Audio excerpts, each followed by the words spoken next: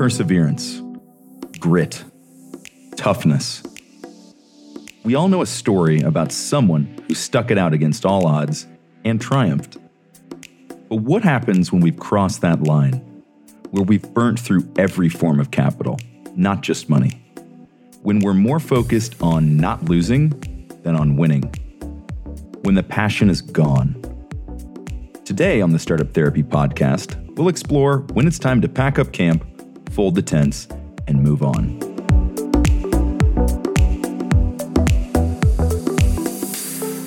I'm Ryan Rutan from Startups.com, here with my partner Will Schroeder to bring you another episode of the Startup Therapy Podcast. Will, we've picked another pretty heavy topic for today. It seems to be par for the course, but today we're going to dig into what happens when you really do need to pack it up, fold tents, call it quits at home. It's a real topic, right? I mean, we love to talk about how exciting it is to build something, but we don't have a lot of conversations about when it's time to end something, right? It's absolutely true. I've done a lot of startups, and unfortunately, I've ended a lot of startups, and every single time, no one just sat across from me and said, dude, time to fold the tents. Everyone knew it, but no one ever said it. And I thought it would be really helpful to start to look for really clear signs, like we'd be the one cool friend that was actually honest with you, that of when it's time to fold the tents and shut it down. And there is a time, right?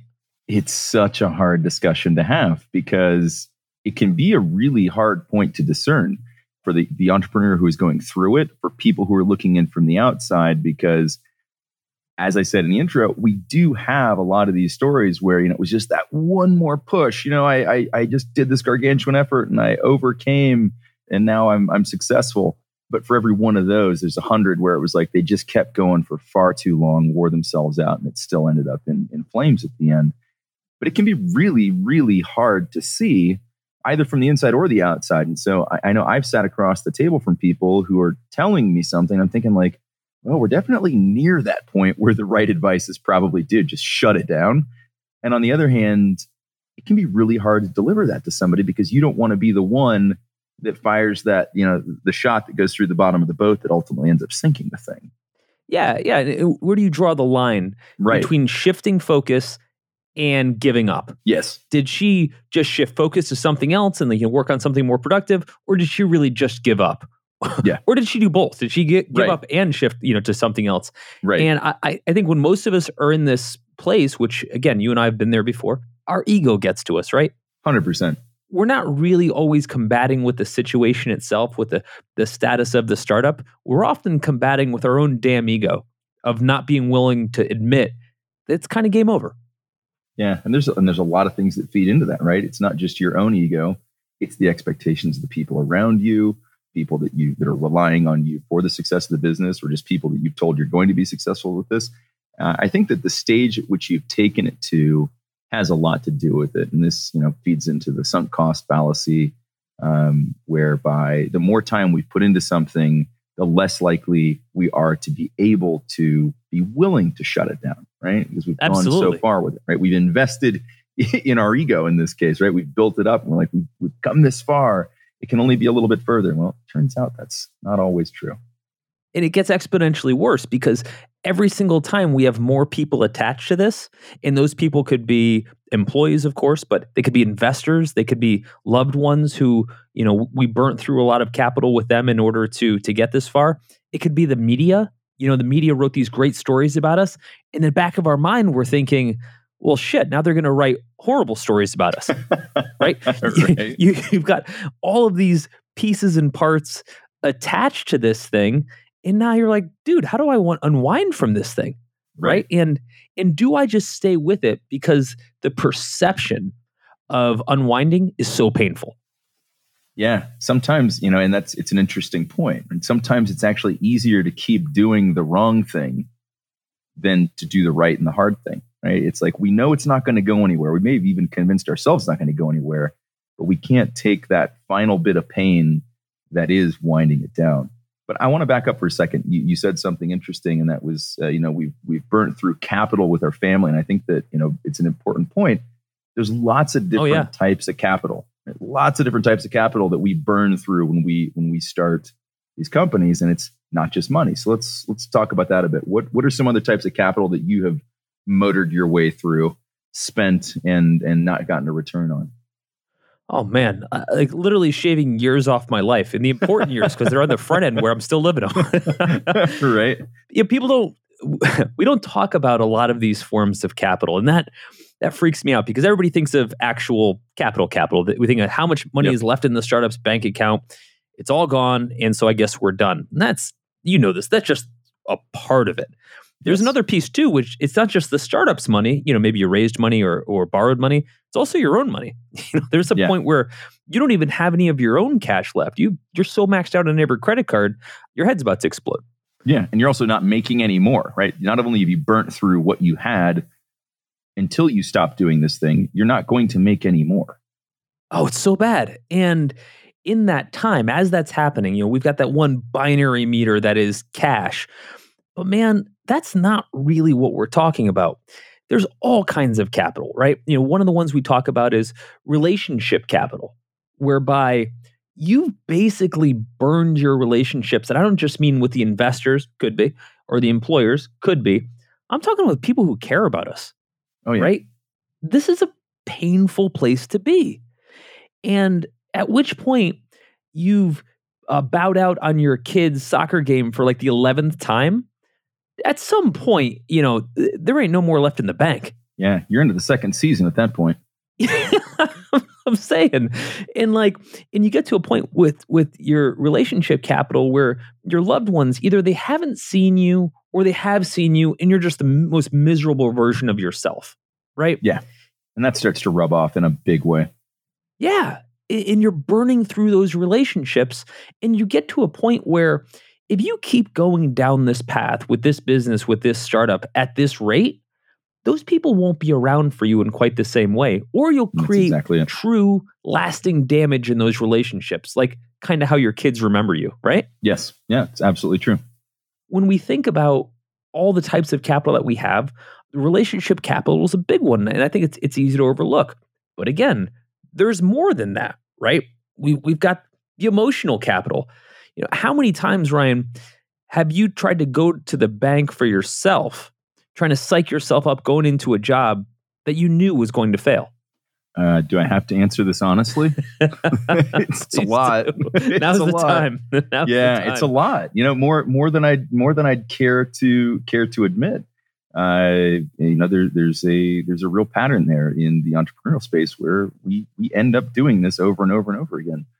At some point, you're like, this is literally all I have left, right? And because we're talking about emotional capital now, right? And sometimes that's all you've got. You're like, all right, we have spent some relationships. We have spent the actual money. All I've got left is my passion for this thing, which is a finite resource, believe it or not. And yeah, you go to that bank, and at some point you'll find out that too is gone, right? You can only psych yourself up so many times and get the same result, the wrong result, and keep doing that, right? And wears you out. Yeah, look, it's like getting yourself psyched up to do an Olympic run, but never actually going on the run. I mean, you're getting yourself psyched up for actually no positive outcome over and over and over. Lacing yourself up into concrete blocks to start the race. Right? Awesome. Exactly it, right? Your health meter there is, we use video game terminology all the time, but your health bar is blinking on that one too, right? Yeah. And then, of course, if we're going to talk about health, your actual health capital, right? Yes. I've seen so many entrepreneurs, ourselves included, age by the minute, trying to run through this game, right? It's gross. Yeah, it is. It was just a couple weeks ago. We pulled out some photos of 2013. Oh, God. And here's the good news, though. Some of that was reversible. We all look 10 years younger than we did in 2013, 6-7 years later. Dude, we don't look 10 years younger. We look 20 years older.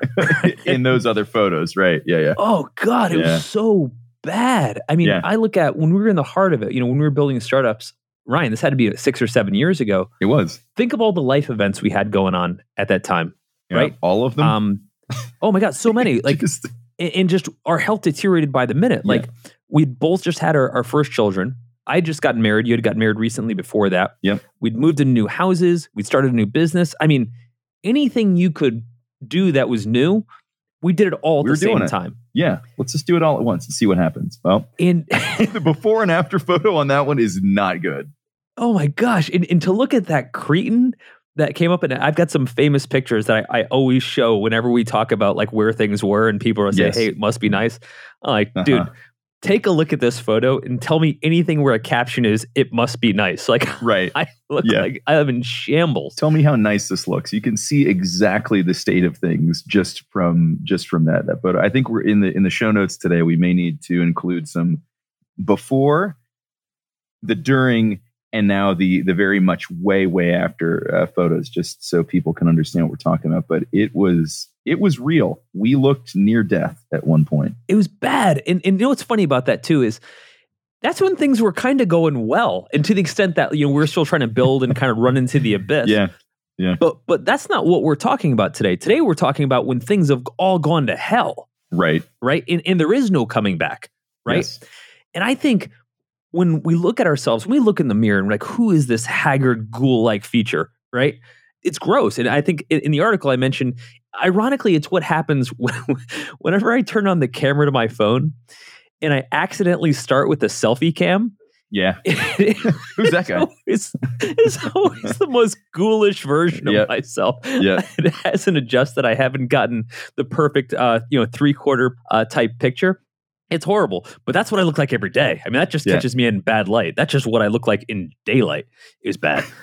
but regardless, at which point we have just burned through every form of capital. Again, health capital, emotional capital, relationship capital, capital, right? Yeah. All of it. I mean, at some point, we've got to say, this is no longer a healthy way for me to work, right? Right. And consider shutting it down. Yeah. At that point, it's no longer about winning. It's about not losing, right? Yeah. You've exhausted your resources that would potentially allow you to win. And now it's just the end of a horrible war of attrition that ends with you on the wrong side. Yeah. And look, and people think about this all the time. They say, I don't want to be the guy or gal that gave up. So I'm going to just soldier through this and I'm going to, make this work no matter what. And that's noble, right? And there's a time and a place for that. But there's also a time and a place to say, look, man, you're no longer trying to win. You're focused on just not losing. You're just not willing to let this go. And that's a dangerous place to be, right? Yeah. No, at the point where the honest answer to, so what does your company do? It bails water. That's what we do here. We bail water. We're just trying not to sink, right? That's legitimately, and we see startups in this condition all the time. We see founders in this condition all the time. They get so busy bailing water that they forget that's not actually their job. Yeah, and look, again, there's a time and a place to kind of batten down the hatches and really try to push through. However, at which point when you're doing that, you're not really improving anything, right? No. I'll give you just like a off-the-cuff example, but although I see this a lot. Let's say you've got a business that you started, doesn't matter what type of business it was, and you're super excited like we all are about the business, and you get the business start to generate a little bit of cash, right? And I'll use some numbers, although your mileage may vary. It doesn't really matter what the numbers are. Let's say the business is generating $7,000 to $10,000 a month. Not all the money in the world, but you take some of it, you pay a couple contractors, what have you. But from that point on, it never really gets beyond that point. You took on some investors because they saw a little bit of cash coming in initially. They thought that would mean more cash. And now you've got, call it $100,000, $200,000 worth of investor debt. You get the business up to $7,000, $10,000, maybe $20,000. It's doing okay, but it's never really going to get anywhere. And you're constantly trying to, like you said, Ryan, bail water in order to just keep it alive because now you can't admit that it's not a winner. Yeah, you can't win any kind of a game by playing defense, right? You have to be on the offensive. You have to be proactively trying to grow the business. And look, don't get me wrong. There are times where you will have to weather storms. We know this better than maybe anybody out there. These things take a long time to build. We've talked about this before too, 7, 10 years.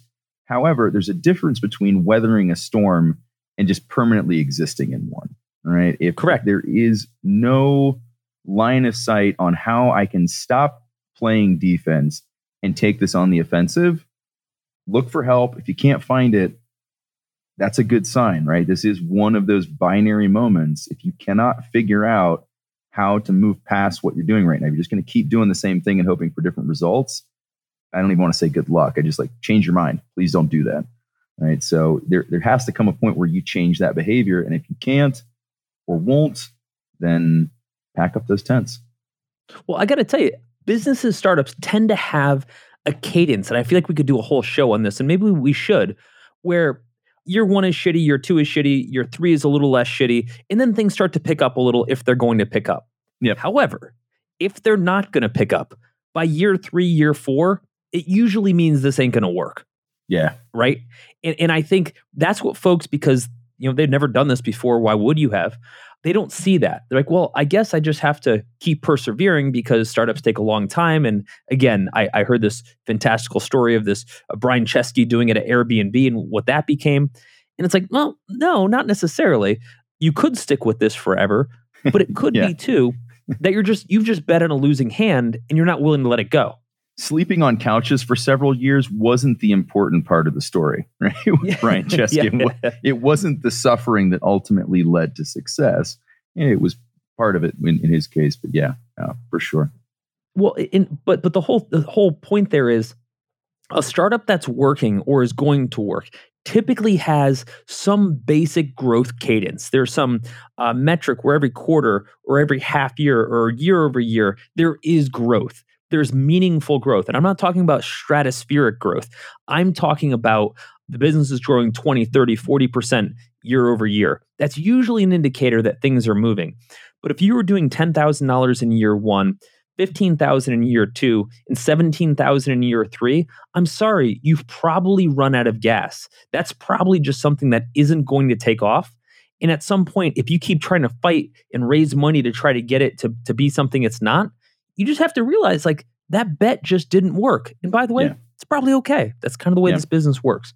So let's talk about what happens when your passion for this thing runs out, right? Because I think this is often one of the leading indicators is all of a sudden the founder themselves is going, shit, I don't even want to talk about this thing anymore. I'm not, for whatever reason, I'm not ready to shut it down yet, but I've lost my spark for it. I don't want this to be the center of my universe anymore. When and why does that happen? And do you see that as being an indicator? I do, for potentially need to pack things up. Well, let's talk about like how it tends to play out, right?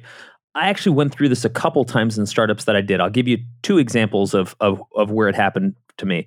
One was with a company called unsubscribe.com that I put together, and I'll go into that story in a half second. And the other one is a company called affordit.com that even I don't even think the domain's around anymore. With unsubscribe.com, that was a business that we launched. Me and my co-founder, Jamie Siminoff, who I mentioned in a previous show, went on to go start Ring, which he sold to Amazon. When we started the business, I was super fired up about it. It was a pretty good, maybe not that great of an idea that I had to be able to get everybody off of email. And everyone that would listen, I would talk about how big the problem was as far as the total addressable market. Everyone's got email. I would get super excited about it. I was so pumped to get people off of email for like a minute, right? Like it turns out in retrospect, and gave this a lot of thought, I wasn't necessarily excited about getting people off of email. I was excited that I had an idea that was novel, right? And it happened to have an addressable market, et cetera. We raised a bunch of money for it, and we started kind of, running with it. I then, as I always do, got distracted with other things and went to go start another business, which would become startups.com. Jamie stuck with it for a while. And eventually the business sold, maybe a couple years later, not for much. It wasn't a big deal. And I remember talking to Jamie about it, and this is right before he started Ring. And he said, Will, I'm never going to start a business again that I'm not genuinely passionate about. Yeah. Right? Not passionate about the novelty of the idea, but what the actual business was. And I thought to myself at the time, like, sort of, what does it matter? So long as the business is growing, et cetera, you can get passionate about that. But since then, I don't feel that way anymore. Right?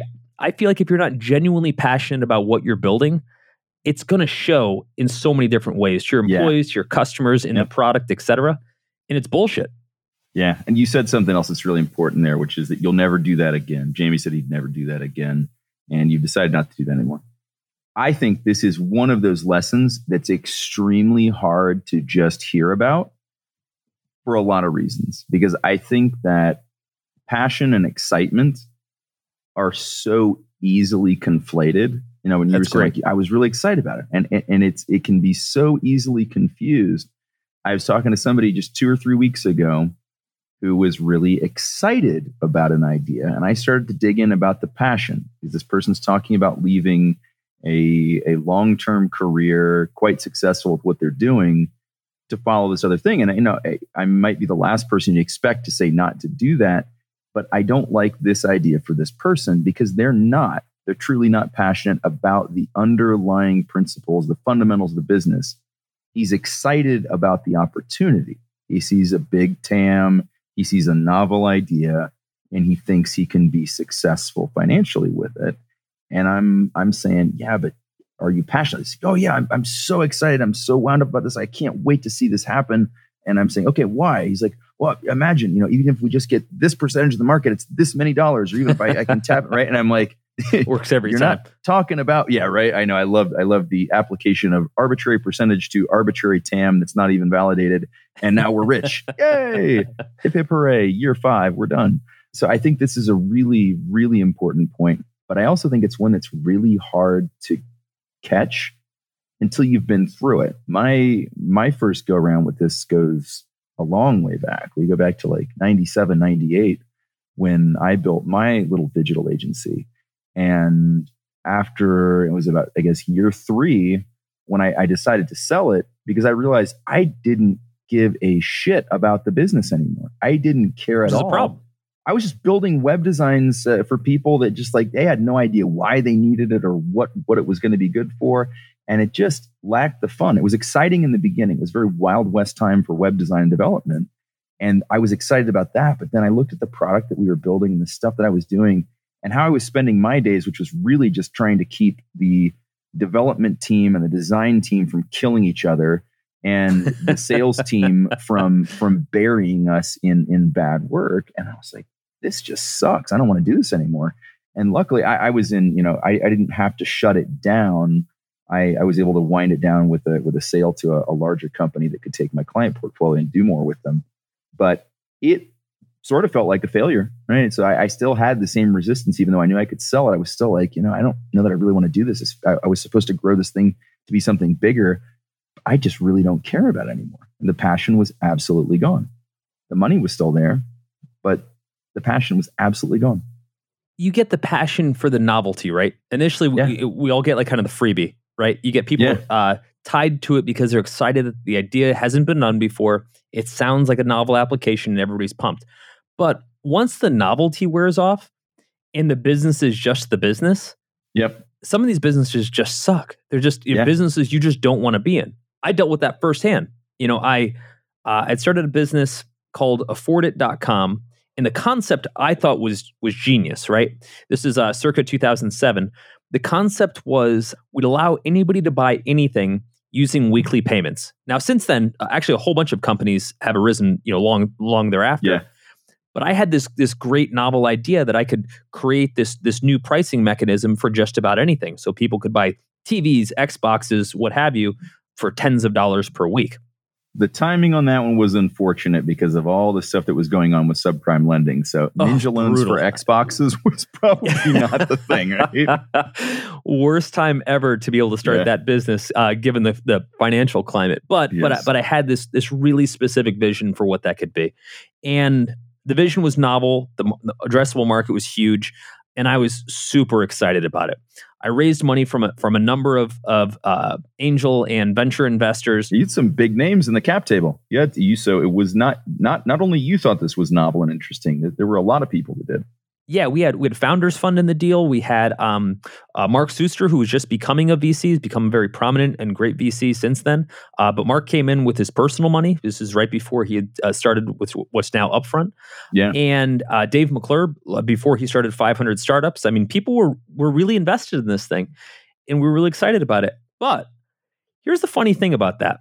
About a year or so into it, after having given the pitch like 10,000 times, it occurred to me that I didn't give a shit about the business. Like I didn't jump out of bed in the morning and say, I can't wait to sell Xboxes for $10 a week. Right? Like I didn't care. I cared about the novelty that I'd come up with something that no one else had thought of. And I didn't want to let that go, the novelty. But then I realized one day that, am I really going to want to sell Xboxes for $10 a week? Is that the guy that I am for the rest of my life? And the answer was no. There's my dent in the universe right there. Oh, man. And I got to tell you, at that point, all of a sudden, this black cloud comes over me. And I'm like, shit. I just convinced all of these people to get behind me for this great idea that I was genuinely excited about, but I had no passion for. But that's the power of this confusion, right? Yeah, between excitement and passion, and these were experienced and successful people in their own right, and they fell into the same trap, and it can be very dangerous. But yeah. Novelty is a really shitty building block for a business. Talking about novelty, it reminded me of something. This is probably the first time that I can go back in time and remember about being excited about something novel and then realizing how quickly it wore off. I was at the airport with my dad, and there was somebody out in the concourse selling those. Remember the little cars that would drive to the wall, and then when it hit the wall, it would flip over backwards and then drive the other way? Yeah, I love those things. Yeah.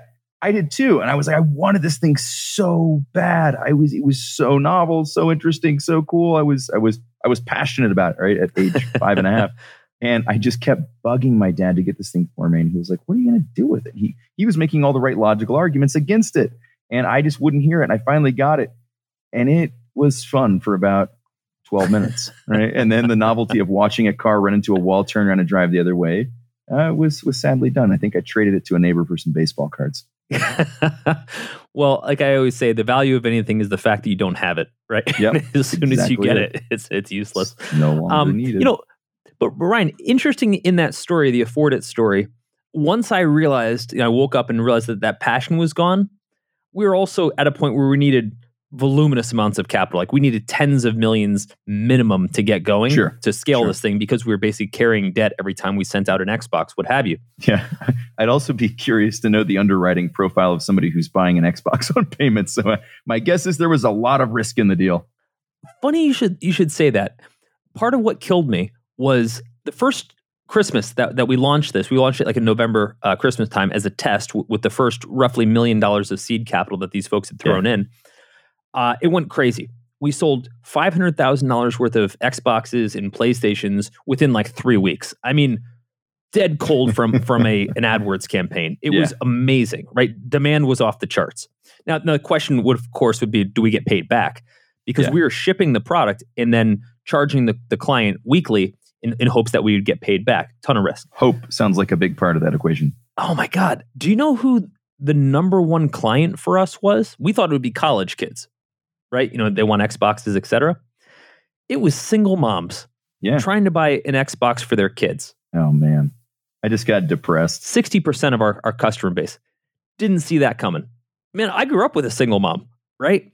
You know what it feels like to be able to call someone and say that they owe you $10 when you know they don't have it? Yeah. I was like, the hell with this. Yeah. This is not the business I want to be in right. whatsoever. You didn't have to actually run out of passion. Somebody came and sucked it all out of you at that point. So heartbreaking. And so the next thing happens, we're trying to raise more money. The whole part of this passion was gone. But then the business was running out of money because it was a wildly capital intensive business. Yep. And so I'm on Sand Hill Road at the time. This is circa 2008-ish, pitching to every VC there is. And we got so many second, third, and partner meetings. I mean, we did 80 VC pitches in the course of a year. Oof. In that time, I'm sitting up there giving the pitch, and I can just feel my soul withering right, as I'm giving the pitch because I don't believe in the product per se. I believe like how it could be a huge business, right? I just don't want to be the guy running it, right? I don't necessarily know I want to be the guy who created it. But at that point, I was no longer passionless. I was just trying to save the investors. Yeah. Right? Because that's a huge piece, right? Oh, man. And guys like Mark, guys like Founders Fund, McClure, what have you, had all put money into my deal and they believed in me. And man, this idea that I'd have to turn to them and say, hey, I lost your money, Yeah. right? Mark put personal money into this. That's how much he believed in it, right? And the idea of having to come back to him and say, hey, man, like, I'm just not feeling it anymore. Sorry about your luck.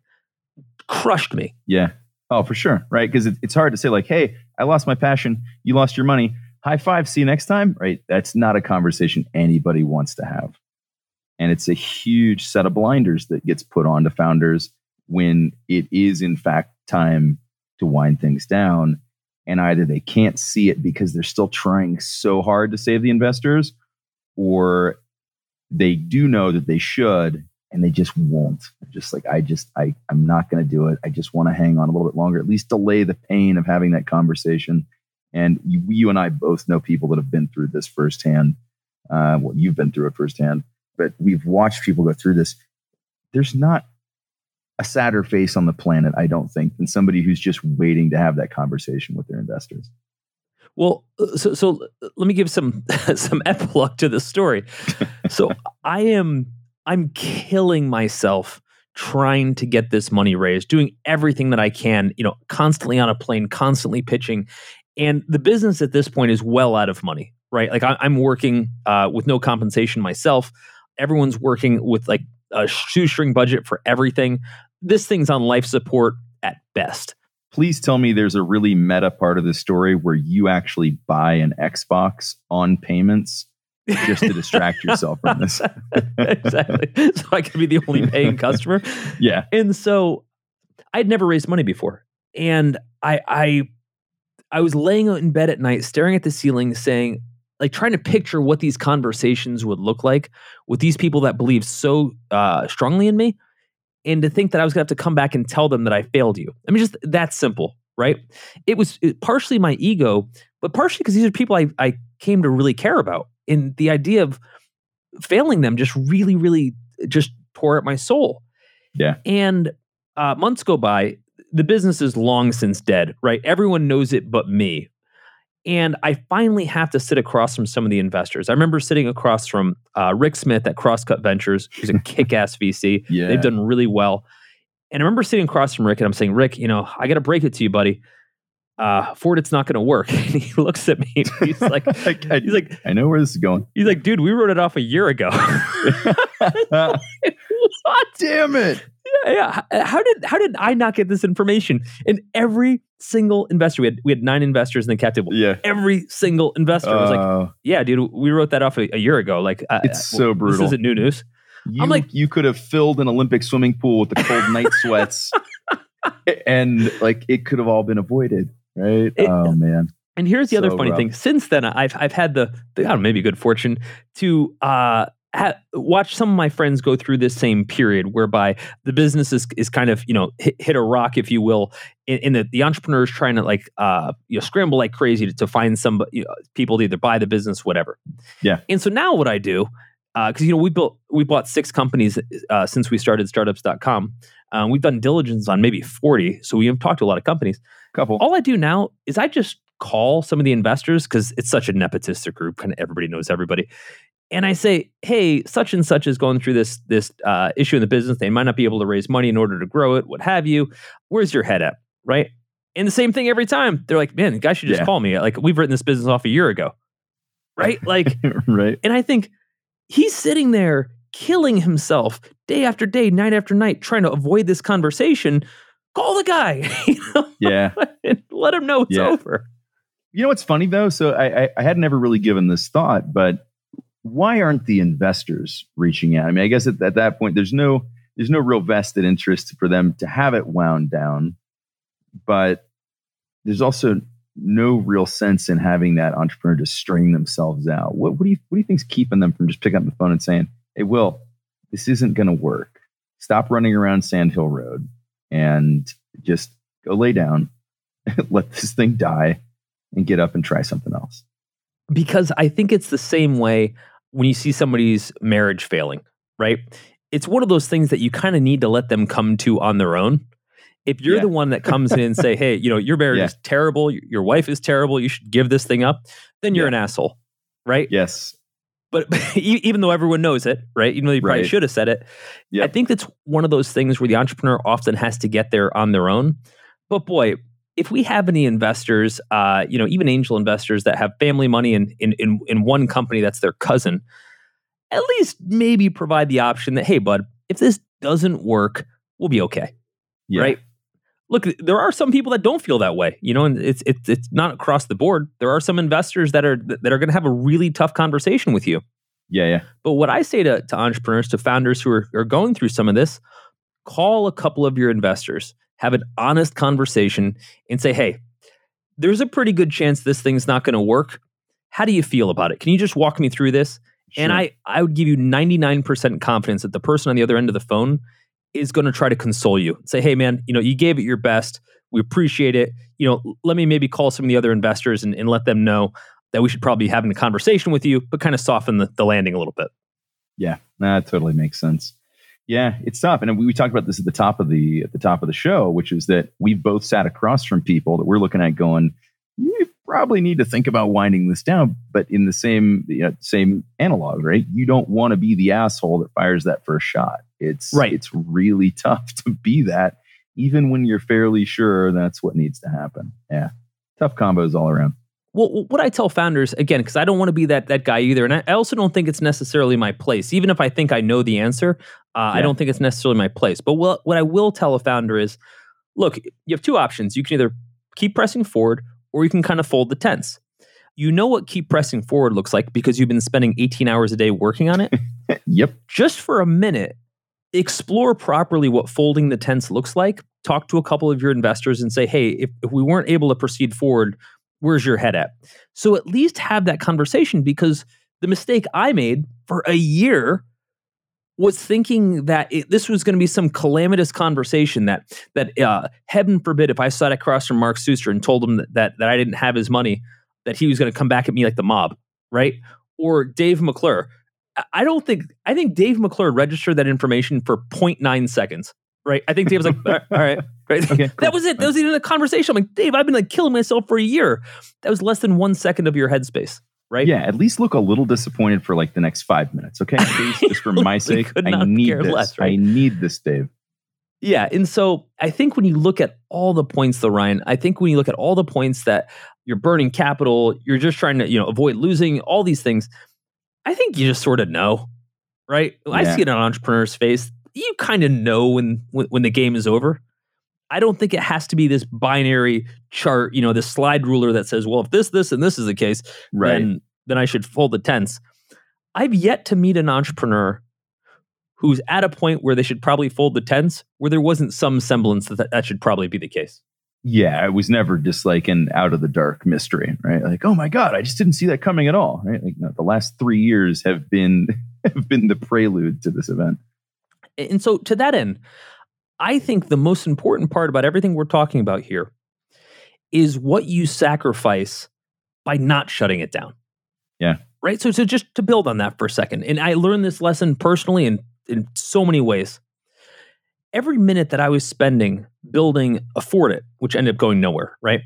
Or Unsubscribe, which ended up getting sold, where I wasn't diverting 100% of my attention, my passion, my creativity towards something that was positive, that I cared about, that I could build, was a massive failure on my part.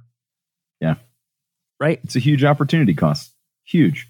It is. And even if I'm going to take that energy, all that negative energy, and try to just roll it into something positive, I'll be better off 10 out of 10 times, right? All that time that I spent on Sand Hill Road getting my teeth kicked in by VCs that didn't want to invest in my company, if I could have just taken that same amount of time and put it toward raising money for something new that was going to take off, I would have been able to give my investors an infinite return compared to the zero that they got. I'd rather be able to spend my time that way. And I think that's true in life. If the signs are pointing to closing time for the business, the only thing we can do wrong at this point is continue to invest in something that's failing, continue living in denial. It's time to fold up and move on. Look, life's too short, my friend. Just get on to the next thing. Agreed.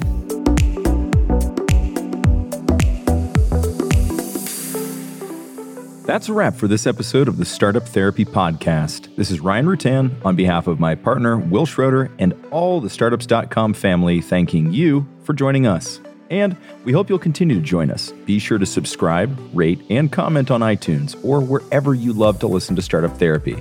You can find all of our episodes at startups.com/podcast. If you're looking for more amazing resources to launch or grow your startup, be sure to head to startups.com and check out Startups Unlimited.